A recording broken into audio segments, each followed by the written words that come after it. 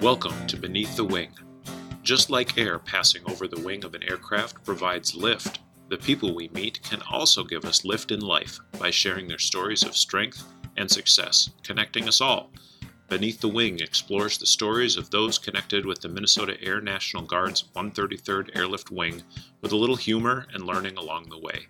I'm your host, Wing Command Chief Mark Legvold. Joining me today on Beneath the Wing is retired Brigadier General Greg Haase. He retired out of the Pentagon. You're going to correct me if I'm wrong here, right? Oh, yeah, okay. Absolutely. Good. Where he worked on policy and total force integration across the Air Force, which is hard for me. So he's going to explain that to me here pretty quickly. Most notably here at the 133rd, he served as our wing commander from 2006 to 2013. He's also the go-to guy for all things regarding our storied history here at the Wing, where we are celebrating our 100th year of federal recognition. So, General Haase, welcome. Thank you. It's great to have you here, Chief. Yeah. This is going to be fun. You graduated from North Dakota State University in civil engineering, and shortly after that joined the Guard up der. Is that how you say it? Up der? Up there in Fargo? North Dakota? Okay. Yeah. What led you to a career in the military? You know, that was a kind of innate sense that I wanted to do something to serve. And, you know, Dad was in the Army and my uncle was in the Army. And, you know, I had this crazy thing to go maybe fly helicopters. And so I was actually in Army ROTC. And it was fun. We were doing rappelling and we were doing, you know, all the crazy stuff you do as an Army soldier. So I did 2 years of that. And then I was, being a civil engineer, I had the surveying classes behind me by then. And I went to work on the highway department that summer as an intern. And I'm talking to an individual out there, like one of the project supervisors, and said, yeah, I think I really want to fly. Just, you know, my dad and uncle were both in the Army. I think it'd be fun to go fly. I really don't want to live in the mud and live in tents. I do that for fun to camp, but I don't want to do that for like a living or anything. And so he said, well, why are you thinking about the Army? Why don't you join the Air Guard? And that was like the first time I ever heard of such a thing. And he said, yeah, no, there's an Air Guard. We call it Happy Hooligans. And I was part of the unit for 20 years. And they're right down here at Hector International. I go, really? And so sure enough, I went down there and I was talking to one of the recruiters, Ron Wasford. I still remember his name. He was a great individual. And he said, well, yeah, it'd be nice. He said, I think about everybody that joins the unit wants to be a pilot. So, you know, that's good of you, but, you know, get in line, you know, and most people to get in line have to be enlisted first. Mm-hmm. I went, oh, well, sure, that makes sense. Well, how do I get enlisted? You know, let's do this.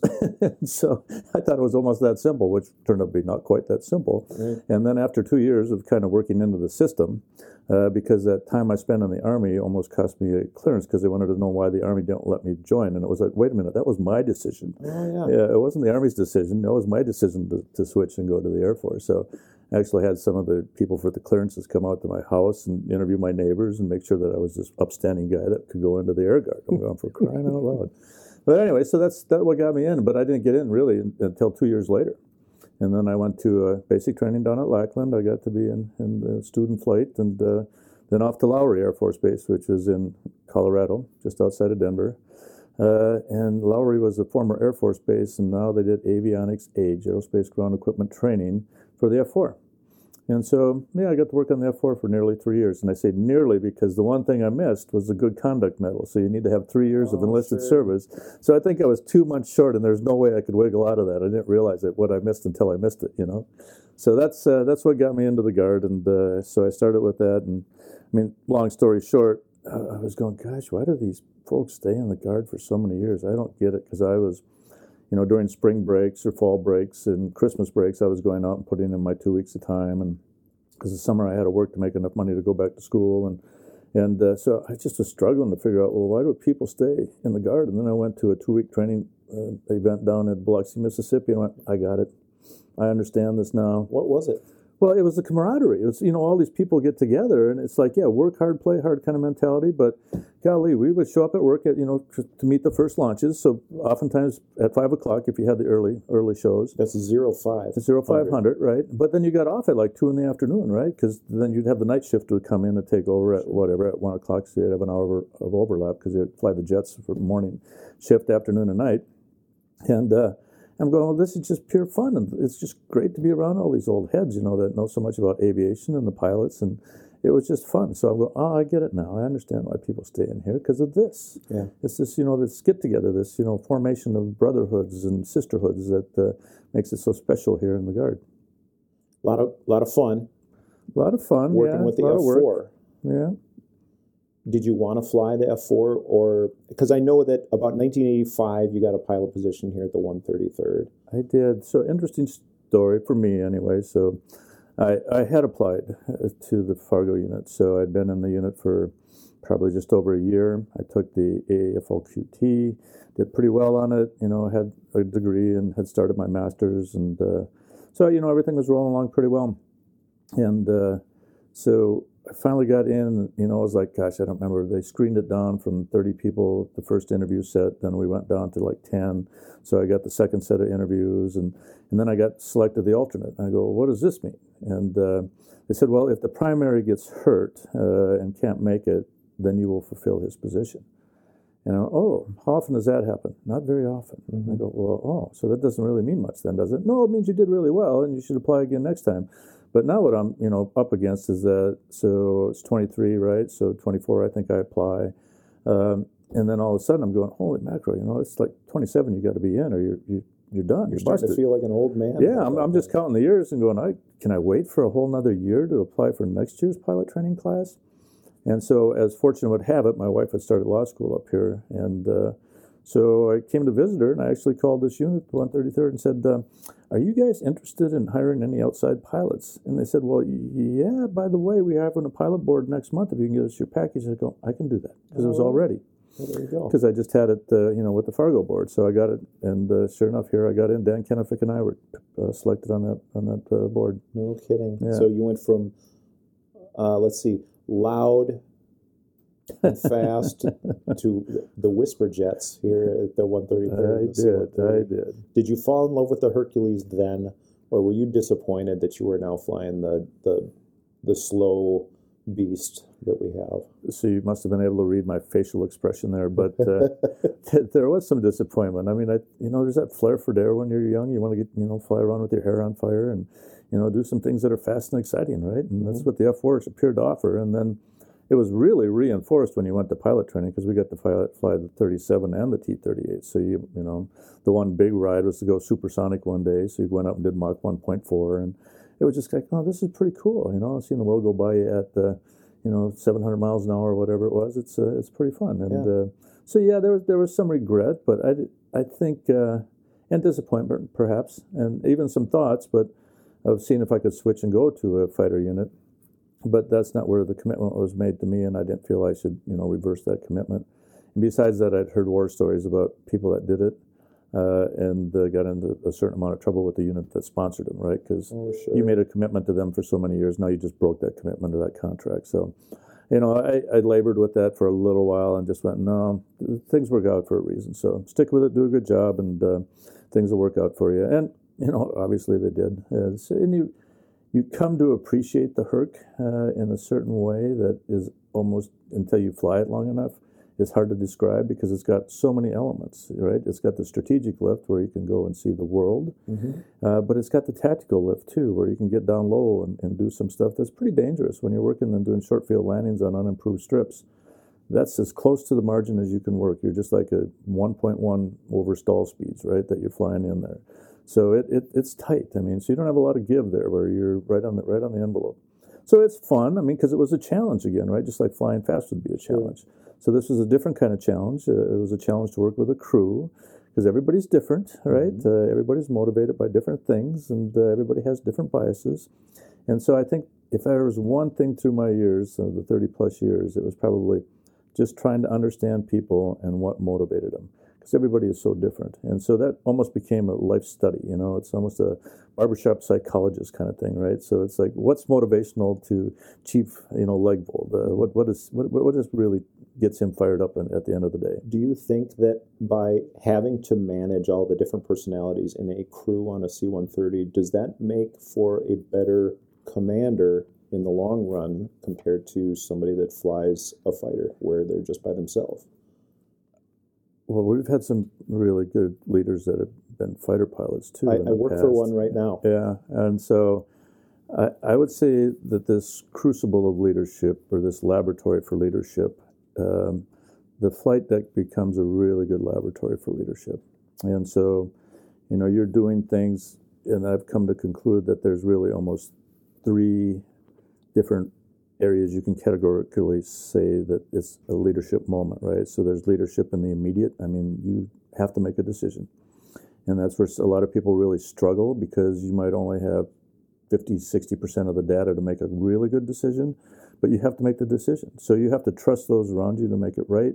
You have to, siphon in the input as quickly as you possibly can to get that decision, because it has to be made. It's immediate. It has to be done now. We're going to run out of gas if we don't turn left or right. And so which one is it going to be, right? So either we're going to go across the pond and go to England, or we're going to turn left and divert into Iceland. So, but we got to make that decision now, or we can turn around and go home, back where we came from. So which one is it? So we have 3 options, right? And so, but you don't have a lot of time to make that. So that's in the immediate. Then you have the deliberate, which I would think is a more, maybe, a day plus, a day to 6 months, right? That's not quite strategic yet. And then you have the considerate decision-making, which is strategic decision-making, right? So the long-range stuff. And I picked 6 months because I think every leader should at least be 6 months ahead of the organization in thinking. So you might have heard that old adage, the 30-30-30-10, right? 30% of your day is spent with planned activities, 30% of your day is spent with unplanned activities, 30% of your day is spent, planning for activities, and then 10% is just kind of the miscellaneous stuff that might come or not. And so it's, the 30-30-30-10 formula. So. Mm-hmm. Being an enlisted guy, I don't do math too much, but I think that adds up to 100%. Yeah. You're funny. Back to, so talking a little bit about leadership and culture, and you talked about the camaraderie that you had with the fighter folks up North Dakota. I had Lieutenant Katie Morsch on just a couple podcasts ago, and she's just like you in that regard, where she transferred from North Dakota down to us by way of the Peace Corps in between, which is another interesting story. Yeah. Did you find the culture of the 133rd with the C-130s a lot different or very similar to the culture of that fighter wing? So I would expand on that. I found the culture of the unit writ large to be significantly different. So it was a tight band of individuals in Fargo, and I don't remember what the number of pilots were, but it was probably 40 or less. So that was it. That's the flying squadron, right? And then you have the support people that go with it, from the life support to some of the other folks that are there. But when you came to Minneapolis, now you had all the enlisted force with you, the loads, the engineers, and you had the NAVs, and you had the aeromeds. Mm-hmm. Which was altogether a whole different culture, right? So now you had this mass of people. I mean, there's, instead of just 40 people in a squadron, there's really the 100 and the 100, right? So 100 in the aeromeds, which they were a flight then, but they're squadron now, and 100 in the squadron. So all of a sudden, it was just this huge, growth of, flyers wearing flight suits all around. Where in Fargo, you would see just a handful of guys at any given day, and most of them just at lunch or walking around on the way out to the jet. And, I worked inside a lot. I would go out and help the folks. We called it walking the dogs because they had the old inertial nav systems. And so you'd have to calibrate them by, walking the jet in a circle, in essence. So you had a tug and you walked it in a circle and then you calibrated it. And you might see a few on the flight line here and then, but I just thought it was cool to get out on the flight line, but you just didn't see that many pilots walking around or that many people in flight suits. So, not understanding culture, being that young, I think, to be honest with you, there was a stark difference, though, just in the mentality and the attitude. Yeah. Absolutely. Yeah. A little bit more. Would you consider that the commanders and the officers here to be a little bit more down to earth because they work so much more with the enlisted folks, or is it, what's the big difference? Yeah, I think there's still that attitude that somewhat prevails, and probably even more so back then, because it was, really almost a good old boys Air Force. There's a lot of Vietnam veterans that were flying, and people were more apt to to do something and ask forgiveness rather than ask permission, right? It was almost that kind of mentality. And so I think that's a comparable denominator, certainly between, the fighter pilots and the pilots here. I think what kind of maybe brought it down a bit, was that whole input thing, that you had to take input from the crews because you're a crew-driven airplane. But we went through a lot of training from crew resource management because for that reason, people were still kind of that blockhead old pilot and I know best. And that was causing incidents and accidents, right? So the way to resolve that, and United started the program, I think, in the late 80s, early 90s, because I remember going through CRM training almost from the beginning, to try to understand personalities, right? So are you the 9-9 guy or the 1-1 guy or the 1-9 or the 9-1, right? So 9-9 being, I always asked that on an interview because I always thought it was it was indicative of what kind of personality the individual had. So 1 being the least and 9 being the most in 2 categories. Where would you classify yourself? In the first category being compassion, and the second category being discipline. So are you compassionate? Are you a 1 or a 9? Can you be a disciplinarian? Are you a 1 or a 9? And so, sometimes I don't know what the right formula is because everybody's different. But I would think when you get up there somewhere to be the 8-8 or 9-9, that's what a lot of them were, and a lot of them were the 1-9s. I really wasn't compassionate at all and didn't give a crap about you, but I was, I could really hold the line with you because that's the way I was taught, right? And that's the way it's going to be with you. But I think good leaders of today are probably more the 9-9s. I mean, they can really hold the line. They're disciplinarians, but they can cry with you too on the next day, right? Because you might have lost a loved one or had a bad incident happen in your life. So I think, good leaders of today can bounce between both of those. And so you a hugger or a hammer then? Well, I grew up in a pretty German family, so there wasn't a lot of hugging that went on where I grew up. So, but I do think I'm a compassionate individual. I'm probably more a 7-9 or 8-9, somewhere around there. And hugging is a slippery slope too, right? So with a mixed force, you have to be real careful. Sure. How you hug people and give them the wrong impression. So I tended not to be a big hugger for that reason. I just thought to keep the force pure. I'll shake your hand, I'll talk to you, I'll offer you my ear, and if you want, I'll give you my advice. If you don't, I'll just sit and listen to you. So, that's that whole, my world works in kind of categories of 3, it's the listen, analyze, act kind of stuff. So you sound like an engineer. Yeah, I know. And then it's the facts, sources, and opinions, which I wish the whole world would adhere to now. It's like, give me the facts, tell me where you got them from, and then let's talk about opinions and what that really means. And I think we don't do enough of that. So you've developed all of this, all your philosophies and ideologies over time, and starting as a lieutenant and working your way all the way up to wing commander here. You were our wing commander for a good long time. I mean, nowhere near Ray Miller, but or Dolney. Or Dolney. Yeah. But you were our wing commander for a good long time. It was relatively stable while you were our wing commander. Is that a factual statement? Don't ask me for my source. I'm just going off my opinion. But from 2006 to 2013, we were in pretty constant deployment cycles. Yep. There wasn't a whole lot of tumultuous stuff going on locally. What was the biggest challenge you faced as a wing commander leading 1,200 people in 8 planes? Well, what I observed. So a lot of my, how I operate, the philosophies are based on the observations through time, right? And I found that, all the different psychologists I've talked to or in the books I've read concerning it, I'm consistent with what's been, academically determined. I just use different words because I don't have the right academic training to say what it academically consists of, right? Okay. And so I think I look back at the philosophies gained through the years. Based on those observations, I don't know a good or a better way to really, enlighten the audience. But I think if you're walking with your eyes wide open, you can take an awful lot in each and every day. And I would encourage people to do that. It goes back to where we just discussed the Listen, Analyze, Act, right? Mm-hmm. And I think my dad probably gave me that perspective early on. It's like, no matter how much you don't respect somebody, always take the time to listen to them. And so I hope through my years here as the wing that I gave them, the heartfelt impression that I was listening, because I was trying to hear people and what their issues were.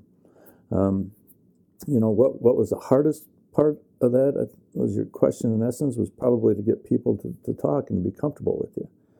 And so as wing commander, you have people talk and be comfortable with you.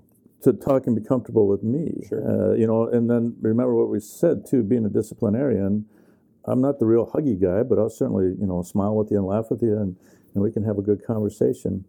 So I would send the chiefs out, the command chiefs, and I called them my wildcatters because I couldn't necessarily get in and sense if something was good, bad, or indifferent. If there's a commander or if there's a chief that gone rogue on me, I would be shielded from that. I felt, and I could get in and I would sense something, because if people aren't talking to me, then I'm going, well, what's going on? Why would somebody be scared to talk? Right? Why wouldn't they just open up and say, hey, boss, or hey, colonel, I think this is, we're deploying way too much, or the deployment cycle's killing us, or boy, what are we going to do? How do we fix this? When do we get out of this? What do I tell my new recruits that are coming in? Does this go on forever? So if I wasn't getting those kind of questions, then I'm going, well, there's something peculiar here. Mm. So I'd send my wildcatters in because there seemed to be an honest broker piece with the command chiefs that could get into the enlisted force and go, what's going on? Well, the shirt's been telling us this. Yeah. And, or, the chief over there told me that this is going to happen. And so, that was the other part I would give you is that the biggest piece to keeping a wing running smoothly is to fill the rumor voids. Yeah. Because if you can't communicate to people what's going on or what potentially is going to go on, then somebody's going to fill that space for you. And it's probably not going to be with good talk, right? And so that was always hard, was to keep the communication flowing. And, how do you get that message out? And regardless if you did, I was, again, on theories of three, and unfortunately the people close to me heard that message at least 3 times, probably going into a drill weekend. But it seemed to work, because people would finally hear the message and go, no, we're going to move from Afghanistan to Kuwait, but we're not going to do that until 2012 or whenever it was. Mm-hmm. And we did that for good reason, because there was a certain amount of complacency developed in Afghanistan. And it was starting to show with incidents and accidents. Sure. And so, yeah, boy, you better change the calculus rather quickly, unless you're going to crash an airplane and kill somebody, and you don't want to do that. Mm-hmm. Now, to answer, I think the hardest part of the question was there's a certain amount of information that needs to be sieved and shouldn't be passed, because it's not formed to a point where it's concrete enough to be, public domain stuff, right? It's a what if, a maybe. We're thinking about it. It's being deliberated. And so that was always the tender spot to try to cross over to, where does it get communicated and where doesn't it? Because if it's talked about at higher levels, i.e. at the Readiness Center or AMC, then it's probably going to leak into the wing from an alternative source. If I'm hearing you right, the biggest challenge you faced as a wing commander was good, honest feedback coming to you candidly. Yes, that was one of the, there was some little phrases that I tried to incorporate and make almost foundational, is that we should always be able to have conversations candid but cordial. Yeah. Right? So you have to be candid with me. It's the old General Electric, Jack Welch, right? That's how he treated the organization and was so successful with it. It's candid but cordial. And those weren't the words he used, but in essence, the meaning of what he intended. So what was your proudest accomplishment as the wing commander? Well, I think, when I look back, I would, it's hard to explain how much you kind of fret and, lose sleep over the deployments, because you don't know if everybody's going to come back whole or if everybody's going to come back. And I always thought, the departure ceremonies should be pretty much internal. I became more and more protective of that as we deployed continuously from 6 through 13. And because the families never really knew. I mean, right? So I'm sending the guy, or my daughter, or my wife, or my husband, or my son. I'm sending them over to a war zone, and are they going to come back? And what fraction of them might come back? Right? Are they going to come back at 80% or 100%? And so I always thought there was an uncertainty when you let somebody leave. When they came home, then let's blow the roof off the place. This is a celebration, and we should all be happy everybody came home safely, right? So there was a certain amount of worry that was always there, and you would wake up going, "Oh, I wonder what happened when they had that break in there on the fence over in Bagram today." I hope none of our guys got hurt, right? Because sometimes you would hear it through the sensitive channels before you'd hear communication back from our folks. Yeah. So there was always a worry there. I think that is everybody going to come back? Is everybody going to be all right? There's shenanigans, and people are people, and there was dumb stuff that happened. Sometimes we termed it adult daycare, right? That's all it really is there's a bunch of kids out there that are going to do dumb stuff, and you have to police them up at the end of the day, and hopefully it's not too stupid, right? Right. And I remember when the WISO, I think it was Ann Todd, and we were going through the sexual assault, and she was the sapper at that point, and when I heard of something, we acted swiftly, but we didn't do it and broadcast it to the wing. Right. And I thought, at that time, ethically, I ordered to the person that may have been abused and the abuser, that it was between the wing and them, and we were going to stop there. Because what I saw through the ages too is that when this massive amount of information starts to spread through the wing, that becomes the conversation. That becomes the talk of the day. And we're not talking now about how do we safely deploy and how do we maintain, our vigilance and what we're doing on the flight line today, and how do we correctly operate in communications environment if we're so distracted by the other stuff that's going on. But she said, no, you need to tell them. So we did. And I think it went over well. I think there was 4 instances at that time where we just said, hey, you won't see people here. You won't know why, but I'm telling you, they did a despicable act, and I'm not going to tolerate it. Yeah. And so the point was, she wanted to make sure that everybody knew that there was action that was being taken. If you were working on the wrong side of what was right. Yeah. And so we did. There's one point, and Kevin Roach helped me out a lot on this on a different subject. So I'm defaulting back to where we were talking about the hardest parts of the wing. So, in that same vein, there was times, where there was issues going on larger than the wing, congressionals that were being administered, IG complaints that we were being dealt, it was a litany of things, right? So it's always something going on. We're feeling that now. Any wing commander, well, yeah, you're sitting right next to the decision makers, and you're giving them the guidance as to how do we do the enlisted force. It's a simple thing. I'm going to get back to it eventually, but the simple thing, I put together kind of a panel of officers and a panel of enlisted, and the vice headed the officers and the command chief headed the enlisted, and it was to review enlistments that needed a waiver. And I had to force people to give me input, not just to throw this thing on my table and go, well, this individual has a big tattoo on his arm, really sharp though, did it years ago, wants to get in the unit. Do you want to take him? Well, I don't know. Do I want to take them? I don't even know the individual. So I had to create these 2 boards to kind of review people and give me a recommendation. Do I sign off on this individual or not? And I thought they did a great service, because they did actually deliberately go through and go, yes, and strike through or strike out this individual, or strike in or strike out. So, that was helpful to force input back to the wing level. The one piece that, absolutely, I think I kept it kind of confined. We, along with the 934th, had been threatened for closure. So there was it's the Iron Majors thing, and I saw it at my time in the Pentagon. So we need to make a decision at the C-130 levels. The force structure is too high, and we need to draw down 16 tails. And we heard that those units in Minneapolis don't get along. So why don't we just shut down Minneapolis, and then we get 16 tails, 8 from each, the reserve components, the Guard and the Reserve. And so we fought that for a period of time. In fact, our 2-star liaison, I won't say his name, at AMC, I said, I don't know why you'd want to shut down a unit that can recruit to 110%. When we were asked to, we did. Yeah. It's uncomfortable at 110%. I always thought 105 to 107 is probably the sweet spot. 103 to 105 is a good spot as well. Anything below that, it's a little iffy, right? So then you can fall below 100 too easily. So there was a lot of behind-the-scenes talk that went on, and then Kevin Roach, we got together and we had all these planning teams that came about and did the what-ifs. And that was to kind of, make an informed input again back to the wing as to what could we accept as a mission. So we went through all the deliberations of J models and the future airlifters and C-17s and, or even being shut down, and how could we manage that?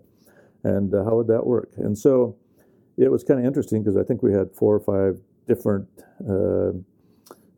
options for flying options. And then we had one team that was working on any combination thereof. So you be the wildcatter in this group. You kind of sit in on all 4 of these other groups, and you listen to them, and then you come up with a 5th option. Maybe it's a combination or a blend of the other 4. But at the end of the day, give me that input. What should we be? But anyway, so I think it consisted of, so we briefed the TAG on it, of course, and the TAG briefed the governor. We went and made our case for why. Why would you shut down the 133rd? Right. Why would you take these airplanes?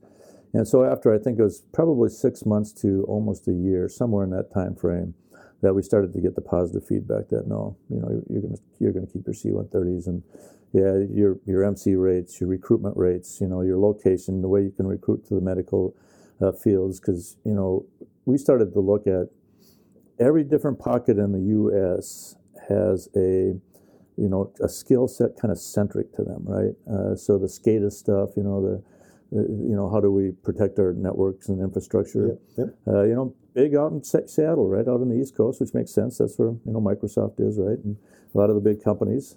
If you looked at a lot of the other, like the internet stuff, kind of surprised me, some of the cyber strengths down in New Mexico, because they have all the, the skunk works and, all the stuff down there. So they have all the high-end corporations to kind of funnel through them. So, we have this really high level of, medical expertise here in the Twin Cities, which is hard to find, which is why we have the SURF, and which is why we have it's a perfect place for an aeromedical evacuation unit type C-130s. And not just one, but 2. Yeah. Because the reserves are fully manned too. So now, when you combined our efforts, what the reserve and I actually did, and Daryl Young was the wing commander over there at the time.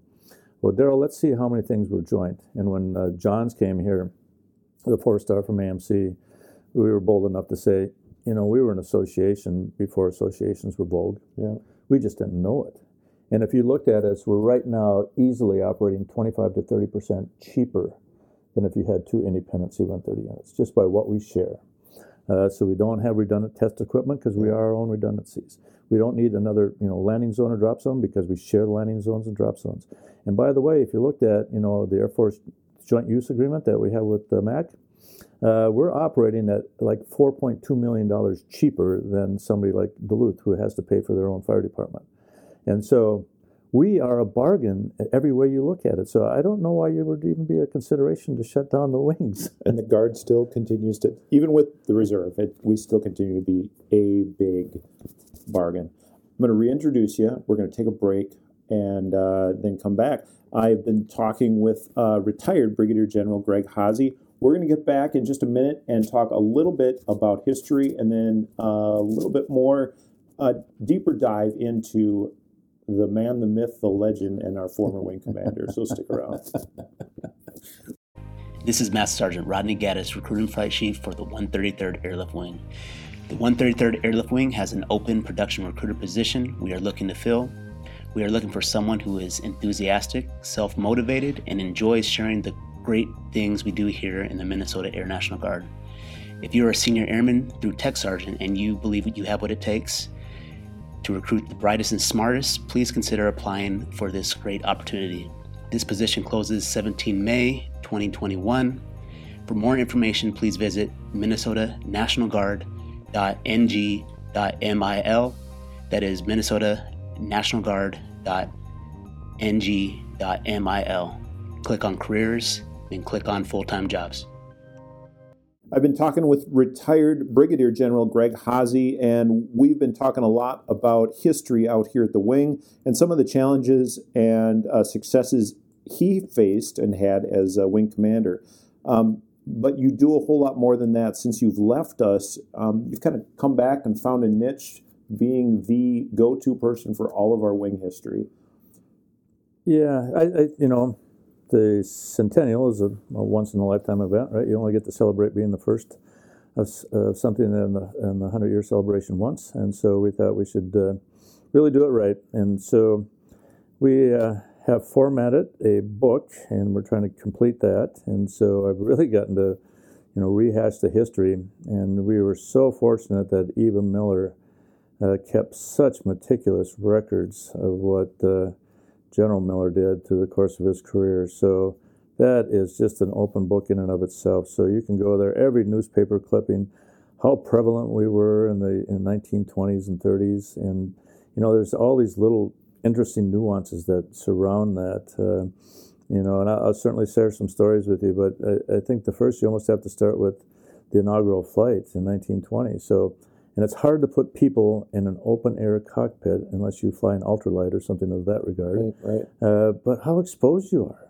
I mean, just the elements, right? So take us through, and I'm glad you bring it up, because, if I'm listening to this and I've never heard of the 133rd, and I really don't have any idea about our history, how did we get to that point even?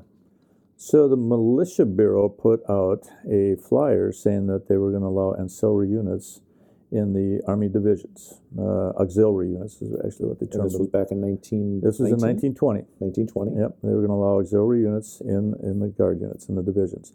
So you almost have to back up a little bit further.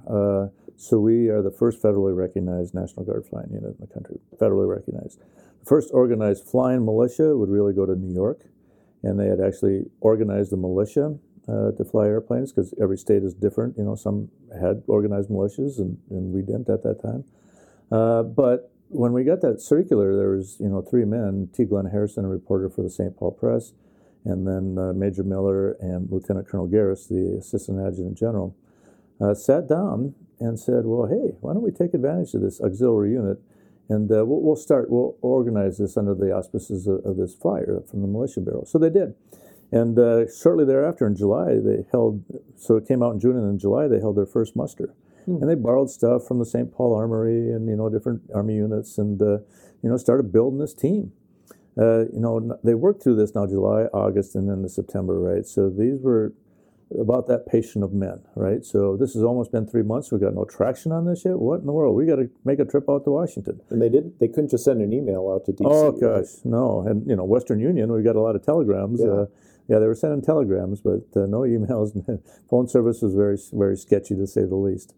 And so, they talked the Adjutant General Rhino into renting in Curtis Oriole from the Curtis Northwest airfield, which was up on the corner of which now is Larpenteur and Snelling. Okay. And there was just a big field up there to the southeast of the corner of Larpenteur and Snelling, and that was really the first airport in Minnesota.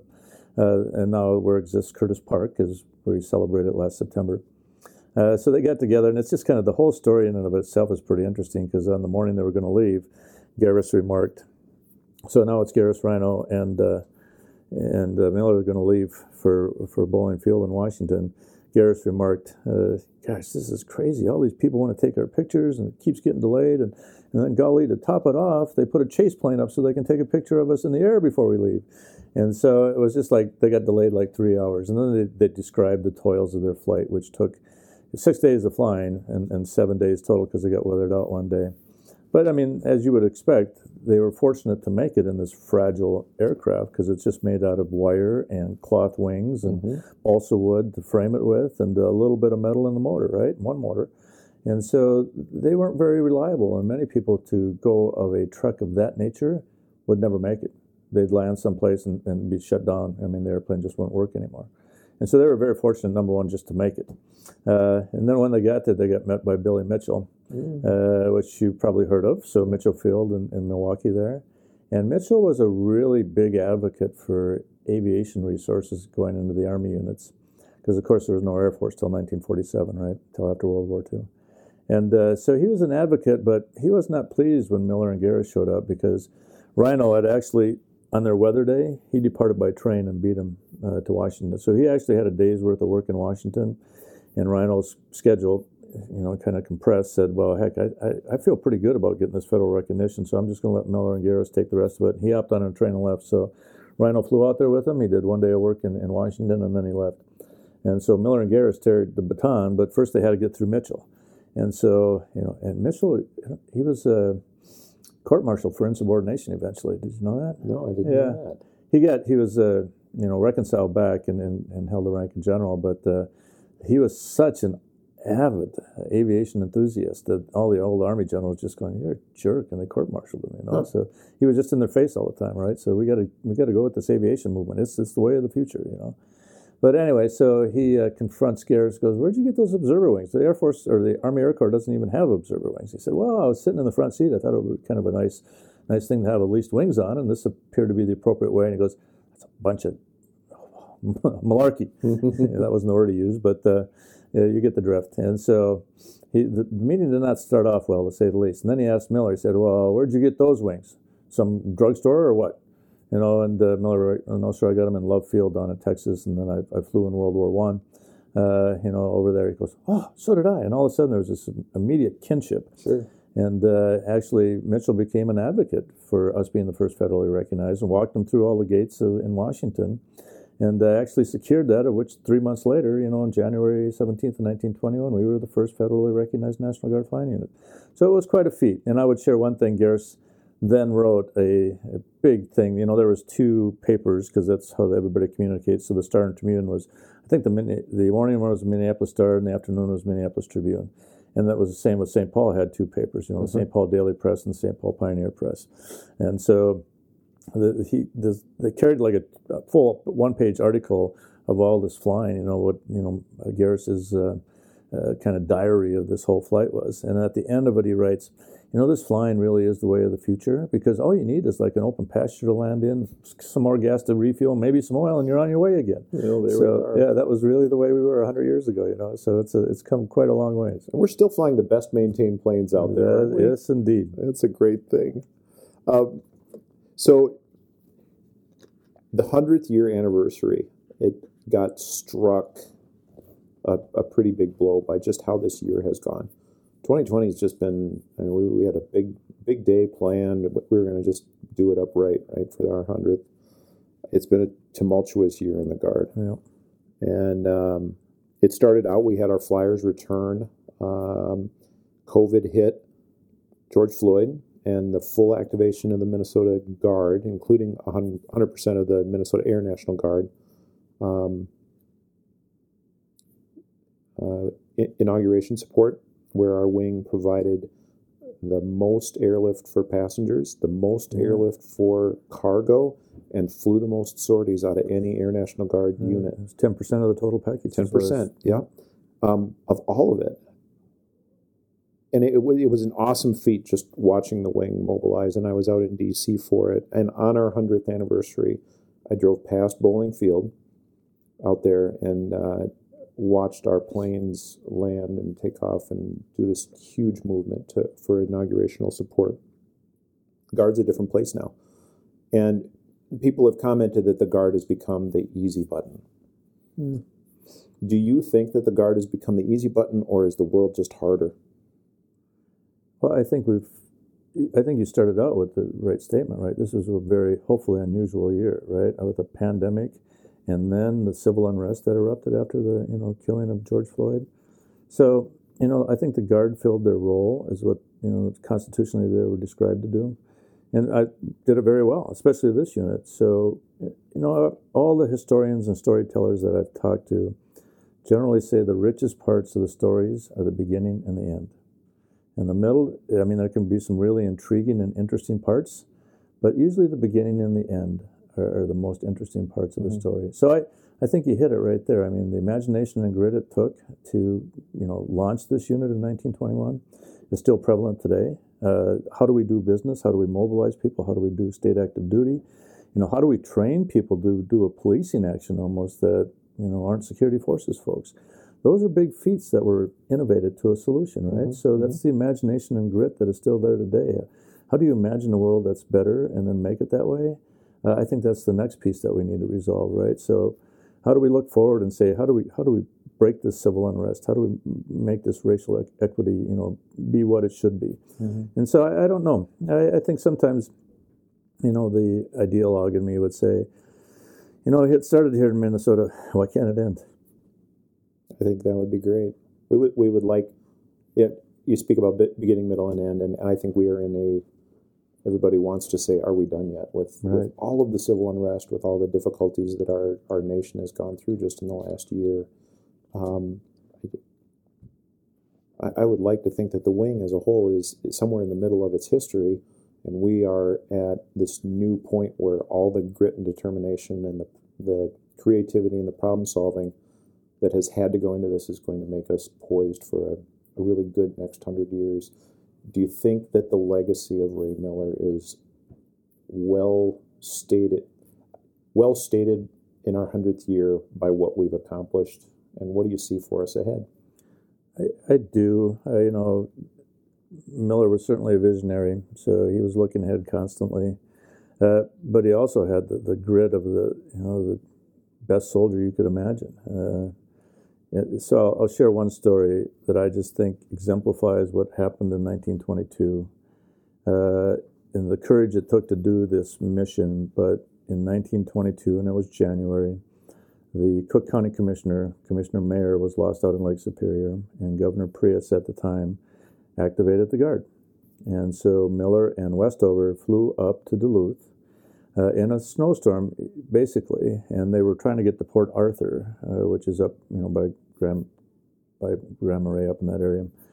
And so that was where their intended field of landing was. Well, they couldn't land on the field because there was too doggone much snow. Oh my. So they ended up landing on the inland ice shelf on Lake Superior, and they operated off this ice shelf for the next 17 days. They made inroads. They had teamed up with the Canadian Mounted Rockies to do the search. They hired Native Americans and dog sleds to run up and down the coast to look for him. They hired some tugs to go out and search the islands while they were patrolling the seas looking for any kind of debris or his boat. Now, that might sound like pretty hard work because it's below zero. And Miller describes this where he had to stick his face outside the windscreen when he's landing so he could see, right? Because it was generally all fogged up and full of snow. He froze his face so many times, he said, I was peeling skin off my face for 2 weeks after I got home. Oh my. So you can imagine, what kind of courage does it take to fly an airplane and determination to look for somebody that's missing, in an open-air cockpit?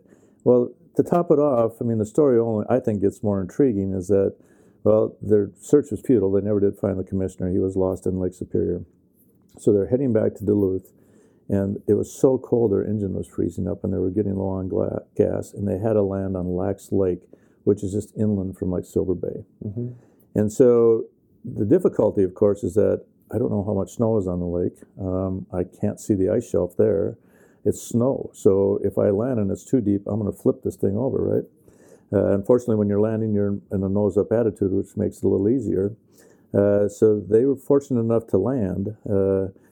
And then they went to shore when they saw these lights over there in this trapper's cabin, and he called them Finns. Yeah, these Finns were not very happy to see us. Mm-hmm. And they were probably, just assumed that we left, but we had to make the case that we were here to stay. And it probably helped that we each had a revolver on our sides to convince them that was the right thing to do. So these Finns obliged, and they spent the night there. But then the imagination and grit the next morning. So the engine is completely froze. Miller describes this. I'm hanging on the prop with my full body weight, and it's not moving. It's completely froze. Because, they had plugged it in with some kind of heaters when they were up on the ice shelf. But here, they had no such thing, so they took some rocks, and they heated rocks on a fire on shore. And then with 2 sets of flyer's gloves, they carried the hot rocks and put them underneath the motor and on top of the motor to try to heat the motor, which they eventually did. And in the meantime, they took some old gas, and they strained it because it was full of rust and sediment, and put it in the motor, because they were almost out of gas, as I said. So they got the motor running, but now there's so much snow, and you're on more of a nose-down attitude when you're taking off. They were plowing snow with the props, so they had to stop it, and they tamped down with the help of the trappers because they wanted to get rid of them. They tamped down a path out there so they could eventually take off. And the only bright spot to the whole thing was the same breeze that was frostbiting them. It was a terrible wind that was up there, was now blowing from the south. And So they were getting a great lift, and they were able to take off and just clear the trees and make it back to Duluth. And it ended in an exhaustive search that had just begun because they thought they lost Miller and Westover out on the lake as well. So I think that kind of courage, that perseverance, that all translates to today. And it speaks loudly to the airmen that went down and defended our streets and, helped with the pandemic and defended our inauguration and defended really our systems, right? Our systems of justice and righteousness. So I think it speaks loudly for what the wing is today. It's a good thing to be a part of. Absolutely. And we all have this part that connects us to that. And it's nice to be reminded of where we actually came from as a wing. Every so often I'm with the just how many people came before you, came before I did, and had that same kind of grit and determination. And we show up in our air-conditioned office and then complain when the heat's not working, or vice versa, like today. But honestly, there's a great storied history out here. There is, and I would just, unfortunately, it doesn't get enough mention. I don't think. Miller was kind of the father of the Guard, and he networked. I mean, when we looked at all the different Western Union telegrams from Minnesota Manufacturing and Mining, 3M, or the different newspapers or sports teams, or he was part of everything that was going on in this state. So he was a very integral part. But Dalney, Major General Dalney, a World War II pilot who came and led the wing for over 20 years, really did a significant thing because we struggled to get fighters. We kept the P-51 for a lot of years and struggled to get fighters at the end of the 50s. Only to realize that they crashed a lot and the metropolitan area was building quite rapidly, and it would be very, very tragic to crash a jet fighter, especially with a nuclear-tipped Genie missile on it out in the population base here. So he made a case to go global and brought the C-97 into the wing. So that, just knowing and having worked with other units that have transitioned from fighter jets to airlift, it's a hard transition. It's a whole different, as we talked earlier, and the cultural shift that has to happen. Going from a single-seat airplane to a multi-seat airplane, it is a shift. But he did that, and probably doesn't get enough credit for it in a lot of regards. But here we are today, still flying. Here we are today. There was great big planes. There's an interesting phenom, and some of it good, some of it not so good, but every year that ends in one seems to have some significance for the wing. So 1921, we were founded. 1931 was the largest aerial demonstration ever put together to date. And all 17 Guard units were led by Major Miller, where we had 54 airplanes out with the 600 and some from the active duty.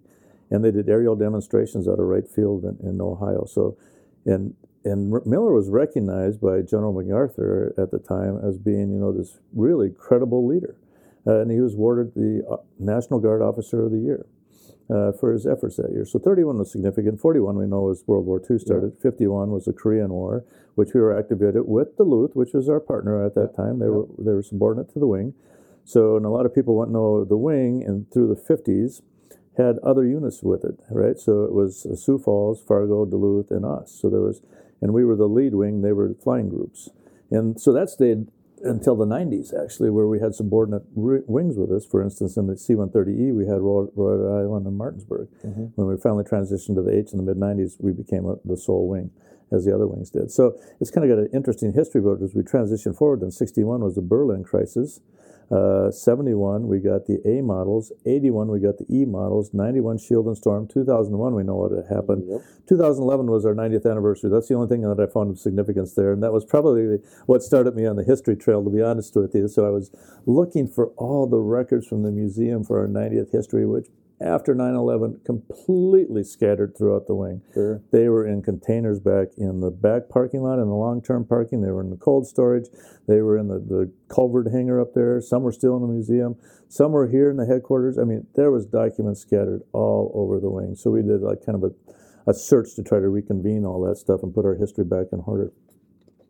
And here we are in 2021, and it started out with us doing so much great airlift to support the inauguration. I think we're going to end the book there. It seems like an appropriate place to end the book. It would be. Yeah, highlight that as, this was 10% of the total effort. It was done by, the men and women of the 133rd. And, in fact, it was patrolled out there by men and women of the 133rd and the Greater Minnesota National Guard. So I think that's a fitting end to the book. Sounds like a good last a good chapter to start the sequel. Yeah, there you go. Right? The next 100. So, talking about heritage, and your place in the wing is not quite done because you still have two guys that are serving, right? Oh, I do. Yeah, Your I got two sons. boys. Yeah, And both of them in the Air Guard, right? they are. Yeah, And attached with us. both in the medical group. Yep. So bringing up these guys while you were so busy with your military career, how'd you balance parenting with a busy career in the military? Because I know your spouse also has a very busy career as well. Yeah, I think Bridge and I agreed on a basic philosophy. Let's make memories and not just money. And so we kind of carried that through, and every time we'd have to look at each other once in a while and go, hey, remember that? Let's make memories and not just money. So let's not work all the time. Let's take the kids and let's have quality vacations. And they hated me for it, but someday I'll get them digitized. At the end of every summer, we would kind of sit down and do a quick little videotape going, what's your greatest memory of the summer? So was it the trip to the Boundary Waters, or was it we rented a houseboat up on Rainy Lake and went over to Sag up there, or, was it the cabin that we rented on the Whitewater chain, or, what was it? And I think there's things that you always compensate for, right? So if you're, what I would tell folks, the one thing I couldn't have done if I was an airline pilot probably was to coach my kids in baseball, because I could kind of regulate my, commitment out here to where I could actually coach both boys in baseball. So I was with them every night from May until almost July, short of a few nights, of course, that you had to go somewhere, run out to D.C. And by the time I was the wing commander, they were pretty much, the high school programs where I wasn't coaching. So I think it was kind of a balance of, being there, and oftentimes you both couldn't be there, right? Because you go your separate ways. You kind of, we always thought, well, Thursday was a nice night to have kind of a get together and look forward into the next week. So, when we put the kids to bed, maybe at 9 o'clock on a Thursday night, we'd sit down and have a glass of wine and go, well, what's next week look like? So is there any big stuff that needs to be done? Anything at school that we both need to go to? So I think it was prioritization and management, but it was, making memories and not just money. That's a great way of looking at that. Okay, let's do some quick answers. So I'll remind you of the rules. Okay. It's hard for me now, you understand, right? I know. Okay. So I'll ask the question, and it's a one-word answer, and then I'll go on to the next one. All right? So we do it pretty quick. Wow. You ready? Okay.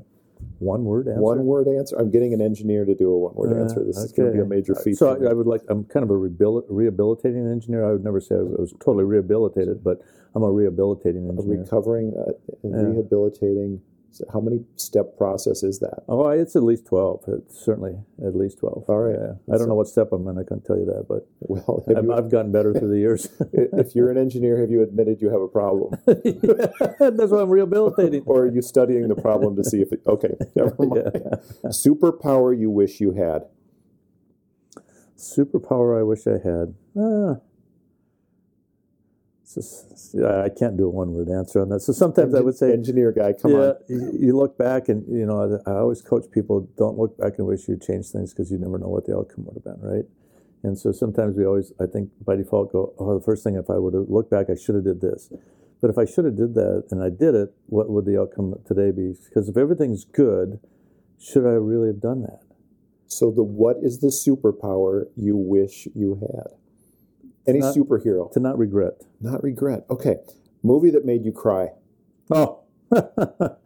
So I'm kind of a Hallmark junkie when it comes to Christmas time. So, I'll well up over a good Hallmark movie. Fair enough. Sports figure you most admire. Oh, gosh. So many. Certainly those that set good examples for our youth.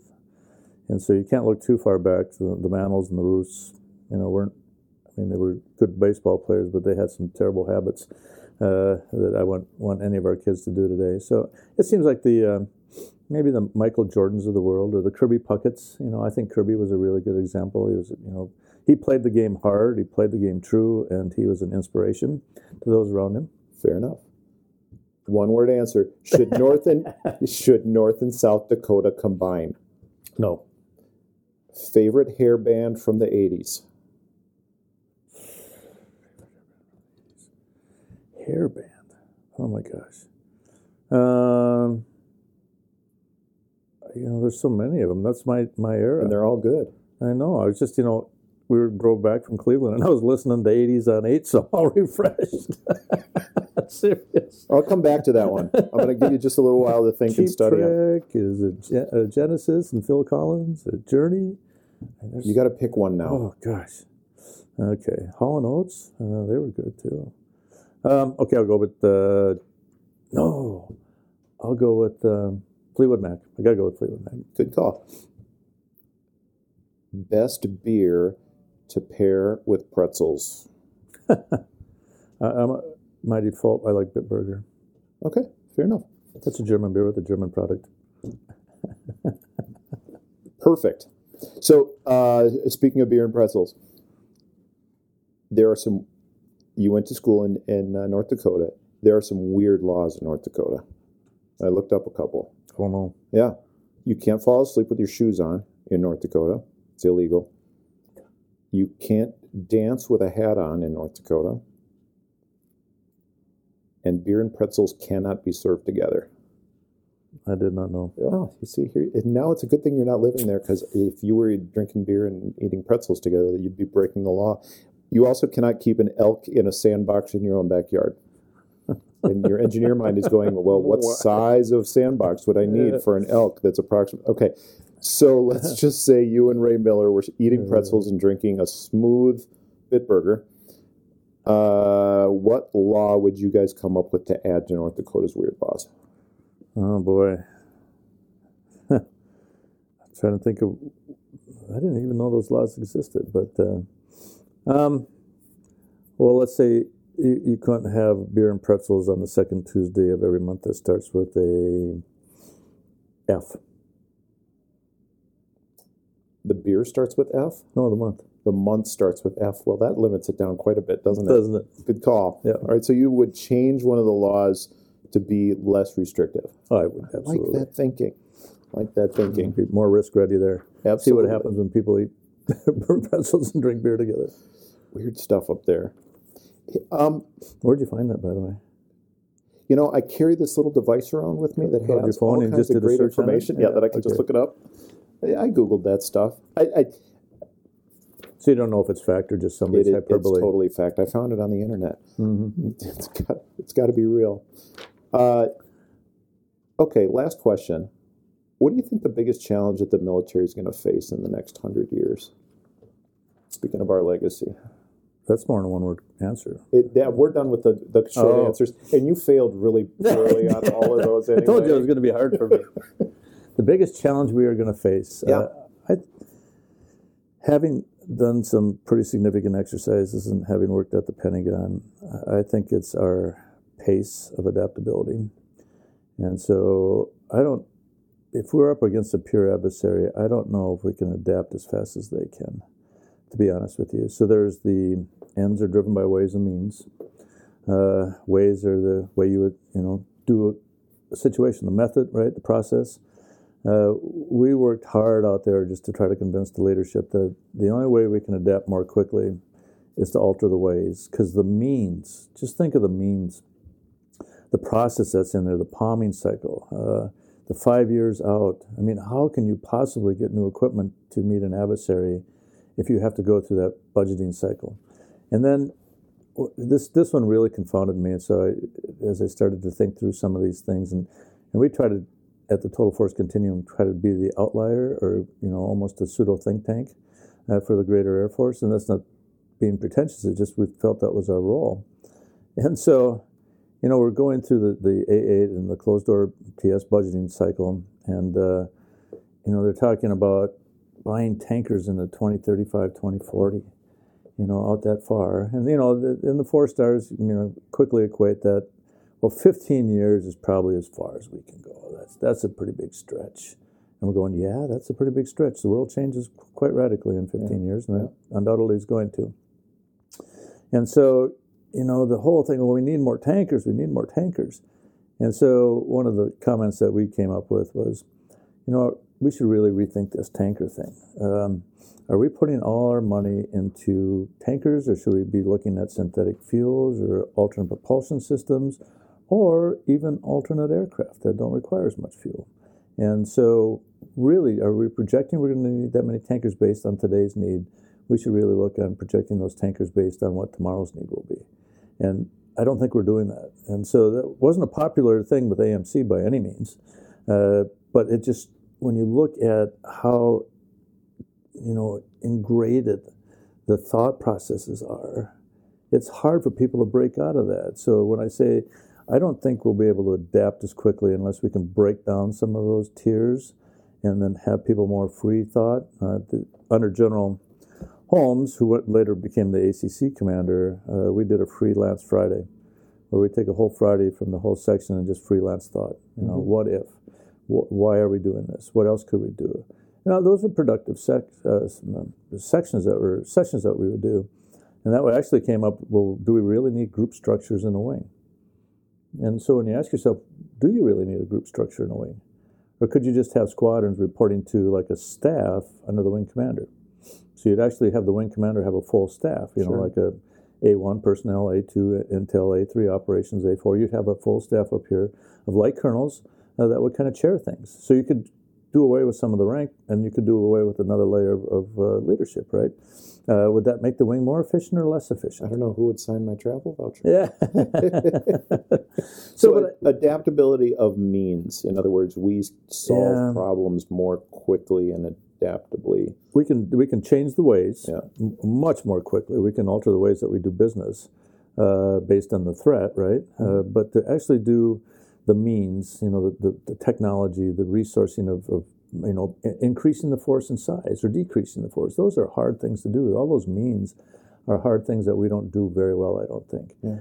And if you look at, I think this is a pretty good thing for our younger kids to understand, is that the Army and Marines kind of work under this basic philosophy where their doctrinal approach is to see and adapt, right? They see what the adversary is going to do, and then they counter it, or see and counter. That was kind of the COIN strategy, counter-insurgency strategy, right? They saw what the adversary was doing in Iraq, and then they made up the COIN to take care of it, which was just a reenactment of what they had done in Vietnam. Yeah. So now what the Air Force does is to more look forward and try to foresee what the needs of the future are going to be. So the Navy and the Air Force doctrine are more a look and then formulate. So it's quite a bit different doctrinal approach from the Navy and the Air Force compared to the Army and the Marines, right? But that makes us more expensive because we fail more often. And so one of the things that we were going at the Pentagon was, it's time to fail fast. Let's just get the failures out of the way as fast as we can so we can get to a product that really works. So it's a different philosophy, but it's a different way of getting to ways again and not means. So that's what everything you would always kind of, strangulate yourself with was, well, how do we procure these new systems? The last exercise I did was out in the Pacific against a pure adversary, not to be named, but that's the tyranny of distance. There is not a place that we want to fight a war. I mean, it would just be a very, very challenging place to operate. And like on any exercise, you were trying to sample out a certain amount of things to see if that would be the way to do it. And, my brief to the four-star, because I was the DERMOB 4 and the Director of Mobility Forces and the C4, so I had all the logistics underneath me. And just to try to figure out the supply lines was almost an impossibility. And so what you would end up doing is you wouldn't last very long on the island because you'd run out of equipment, right? And so if you were all organic, you could take and shift those supplies and move them to a different island, but pretty soon you found yourself so far away from the adversary that you were ineffective, right? So it's like, how do you adapt that? How do you make, new things? So these hypersonics, the missiles, is air-to-air combat really the way of the future? Or is it hypersonics, and is it missile to missile? Can you defend your shores from longer distances? Is the technology such where we can adapt? There was a lot of big thinkers going, well, if we can beam down energy from the satellites, then we can have electric cars all day long because you can get recharged any place. Well, of course. Yeah, so if there's stuff that we can locate above us, and then we can operate much more efficiently as well. That's why Space Command is here today. Well, there we go. To try Space to protect. Force is here now. Space today, Force, right? yeah, is here today. That was the thought. And Goldfein was not an advocate of that because we're so intricately tied. Yeah. That he thought they would be in jeopardy right now to move them out of the Air Force. But time will tell. Adaptability. I think adaptability. Yeah. We need to be able to adapt much more I quickly. think our youth coming in right now are going to be much better at that than people like you and I ever could be. It's good to see the folks that we have coming in right now. Yeah, there's he called it a multi-domain command and control. Now it's called joint all-domain command and control. And it's how do you create warriors that can think in all 7 dimensions of the armed forces. So are you wise enough to know what's going on below the sea, on the land, airspace, cyber, and the human domain? And it goes to hybrid warfare, the 5th generation warfare. Can you really win the hearts and minds? And what we saw Russia do in Ukraine, in essence, right? You try to get in and win the hearts and minds and create a dichotomy or an interior adversarial conflict. Some might say that's even going on in the United States right now. And I would say, yes, you are absolutely correct. In fact, I would give you an example. There was, I shared that with you on an earlier, after it was February 12th, somewhere in there, an old retired military individual circulated an email that had no date, no author, and it cited the CDC, the Centers for Disease Control, as a source. And it said the U.S. resident deaths in 2018 were such, in 2019 were such. And look, in 2020, there were only 19,000 more than there were in the previous 2 years. And from having done data analytics for so many years, I went, it would be highly unusual for the CDC to reconcile all the data from 2020 in 6 weeks. In fact, they just did it at the beginning of April, to be honest with you, and I saw it come out. And it was 375,000 more deaths than the previous 2 years. And so I wrote him back and said, for your integrity, I think it's wise that, you don't pass around things like this. Number one, it's not true. Number two, it could be the bidding of one of our adversaries and just spreading mistruths and trying to create, animosity within the greater force of the U.S., us, the population base. And I even went so far to, kind of hint to him that I think this is almost another form of phishing, the PHI. It's not after your identity and not after your money. It's after your patriotism. I don't think you as a former military retiree or former military member and retiree want to be part of this kind of work. So quit it. So yes, we have to be very careful. It goes back to the fact, sources, and opinions. Yeah. Questioning and teaching people how to search for truth. Correct. Is it's a hard thing to do, and like I said, I think right now we're looking at a time where we have young people coming in that question on so much, and just coaching a little bit to get to that search for truth where right. That is something that is strived by everyone to find. So I think it's healthy. Remember when Simon Sinek came to the wing? Yeah. He wrote the book. I saw him talk many, many times. And he really asks the question why. Yeah. And if you can answer that, then you can make sense out of a lot of things, right? So I think that's probably what we're starting to lose a little bit, and hopefully the youth will bring that back, is why are we doing this? Why is this of value? Why do we need this? And it goes back to everything that we were doing at the Pentagon. Why do we look at a tanker force for 2035 that needs to grow from what it is today when we have no idea what the technology is going to align to? And why won't we put our money into different, R&D and try to build, which we're doing. DARPA's great at that, the Defense Advanced Resource Production Agency. Yeah. But yeah, so, that's another interesting thing that DARPA had, since we'd done these medical exercises for so many years, realized that a pandemic was inevitable, and we were not prepared to fight it. Right. They had over 10 years of research on this mRNA. And so they gave that all over to the pharmaceuticals when this kicked off. So they had quite a bit of research. So when people think that, this is really done by Pfizer and Johnson & Johnson and AstraZeneca and Moderna, and, the short time, there was a lot of research behind it that had been taking place for many, many years. So much more stuff that we could unpack here, but unfortunately, I gotta cut us off. Okay. So, General Haase, it's been a pleasure. Likewise, thank you. It's been good to just sit and have a good look at where we've come from in the past, and kind of throw that into where we're going with as a future, stuff that you and I are going to be able to look at and just see happen when long after both of us are gone from the wing and a little less connected. But thank you for taking the time and chatting with me on Beneath the Wing. Very good. Thank you, Chief. Pleasure. Join me next time as I have another guest on Beneath the Wing, and thanks for tuning in.